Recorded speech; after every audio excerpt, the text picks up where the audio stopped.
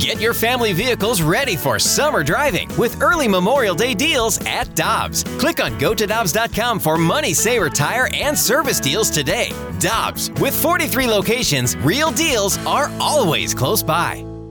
Get ready for winter driving at Dobbs Tire and Auto Centers with super deals on tires, including up to $200 on new Goodyear tires, plus oil changes, brakes, batteries, and more.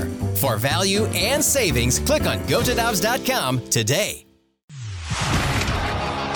It's time for the Rutherford Report on 101 ESPN. Anything you folks want to know about the fascinating world of pro hockey, here we go. Let's go out to the Brown and Crouppen Celebrity Line to be joined by our friend, the Blues insider for 101 ESPN and The Athletic. He is Jeremy Rutherford joining us here on BK and Ferrario. JR, appreciate the time as always, man. What was the big news coming out of morning skate today?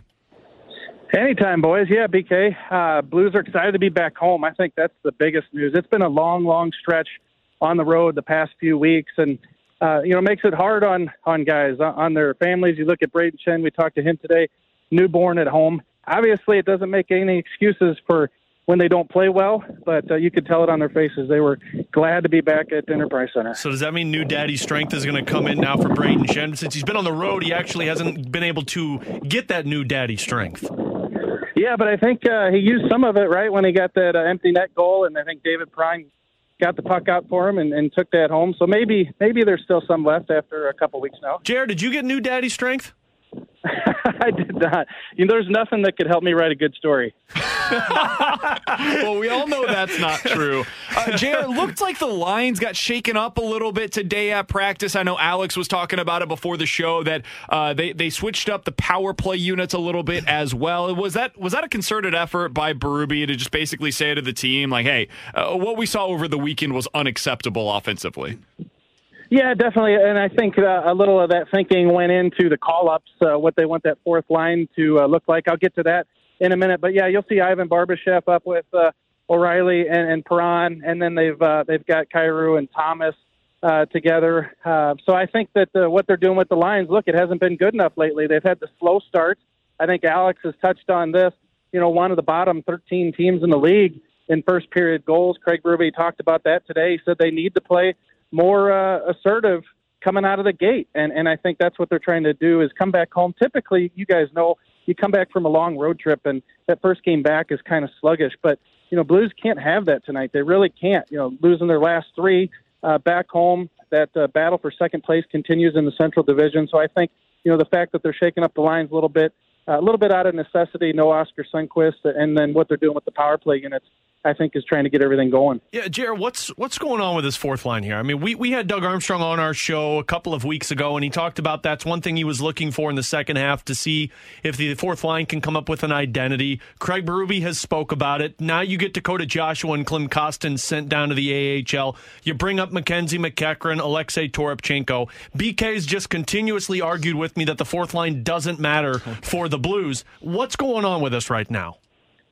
I think it's a situation where they have to have an energetic line that plays physical and also that is consistent. I don't think you've seen any consistency with that fourth line. Klim Kostin looks good for a couple games, and then he trails off, and there's a couple turnovers, and he's not playing physical. You look at Sundqvist, maybe that's a little bit out of his control. He's coming back from that injury, but he's not providing what you normally get out of a Oscar Sundqvist. And Tyler Bozak, we've seen what he can do the past couple years when he's, say, a third-line center. On the fourth line, he's not probably going to give you that physicality. So there's just no identity, I don't think, with that fourth line. And so I'll tell you what, boy, you bring in a Mackenzie McEachran, and I know that people, might remember him being up in the past and thinking that he didn't provide all that much. He's been a good player in Springfield this year, and I know one thing, he's going to come out of the gate because he's been trying to get this call up all season long.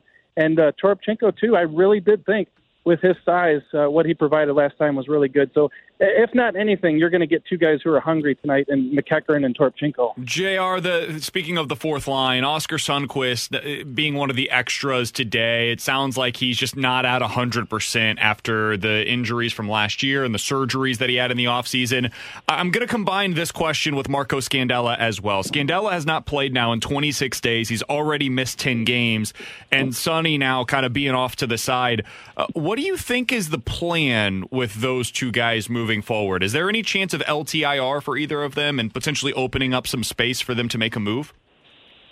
I suppose we're going to get closer to this deadline, right, on March 21st, and they're going to have to do some things with the cap if they do bring some bodies in. So perhaps that's potentially an option. But, you look at Scandella, the report when he was not traveling with the team last week is that he was progressing, so they were hoping to have something on him.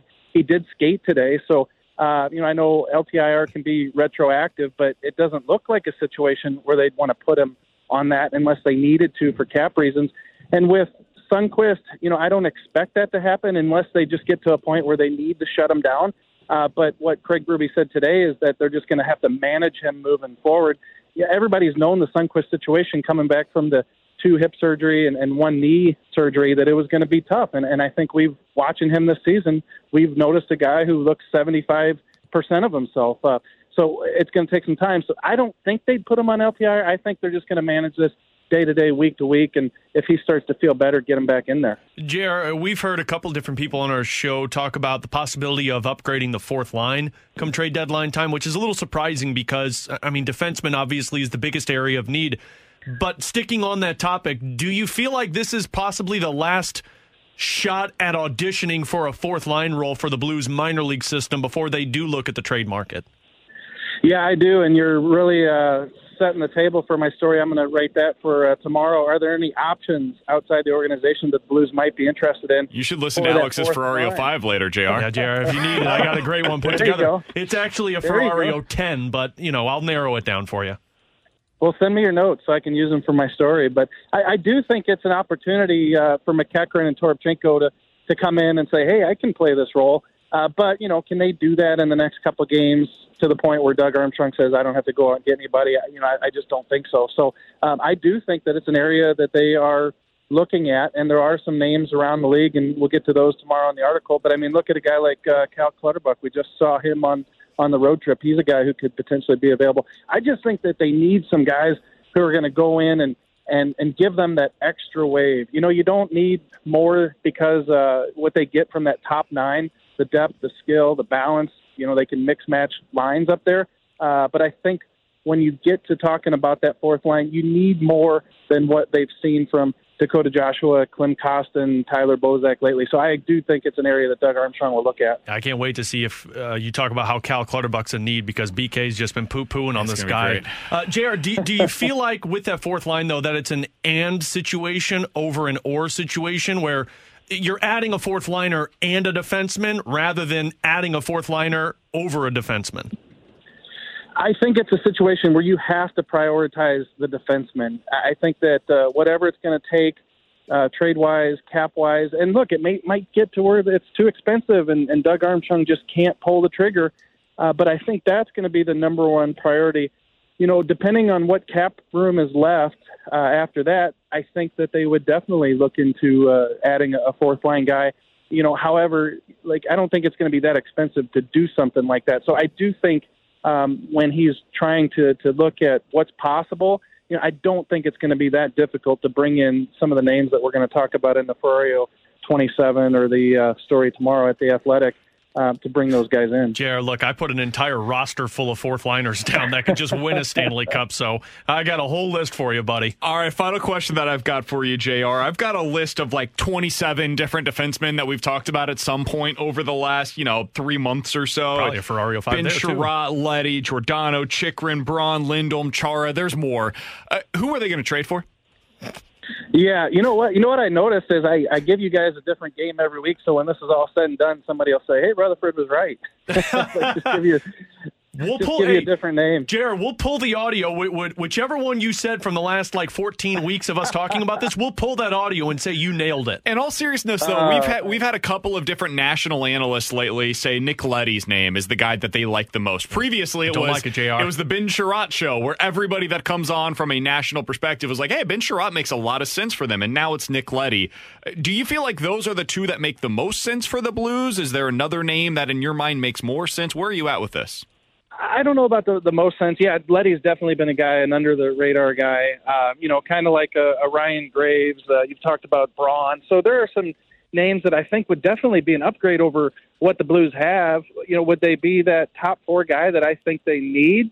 No, I don't think so. But those are some steady guys that you're talking about that, hey, they might not be as expensive and you're not giving up the farm for them. They come in and help. And also tying it into what we were just talking about, it allows you to get that fourth line guy, I think as well. I still, think that the Blues have to go bigger. I really do. And when I say bigger, I'm not talking size and physicality. I'm just talking about a guy who can really come in here and make a difference. And we know the Blues goals against isn't, outrageous, and, they get some good play from guys at night. But I think overall as the unit, heading down the stretch, tighter games going into the playoffs, they're going to need more than what they have. So, the big names, Chychrun, I know we've talked about Sherratt, we've talked about Giordano, Lindholm. I think those are the guys, but it's all going to come down to that price. Well, JR, the one I'd like you to do some investigative journalism, if that's okay. Find me a way to get Jamie Alexiak from Seattle. Who could have seen that one coming? Find me a way, JR. Or you could go Justin Braun and what's his face? Claude Giroux. How do you forget his name, man? Hey, man, I had a brain fart on the air. It happens to us sometimes. You've definitely never done that with any quarterbacks. Never. I'll give you guys one thing. You certainly do get latched on to certain guys. Tell me about it. It's just been Justin Braun and Jamie Alexiak for the last couple of weeks. Let me tell you something, JR. If one of those guys gets traded to St. Louis, if they're not on our show, we might have to have problems with other shows they're around be here. On the fast lane, let's be honest. JR, we appreciate the time as always, man. Yeah, no, I went to the studios the other day. I thought I saw Alexiak's statue out front. No, that was just me looking good. All right, see you, boys.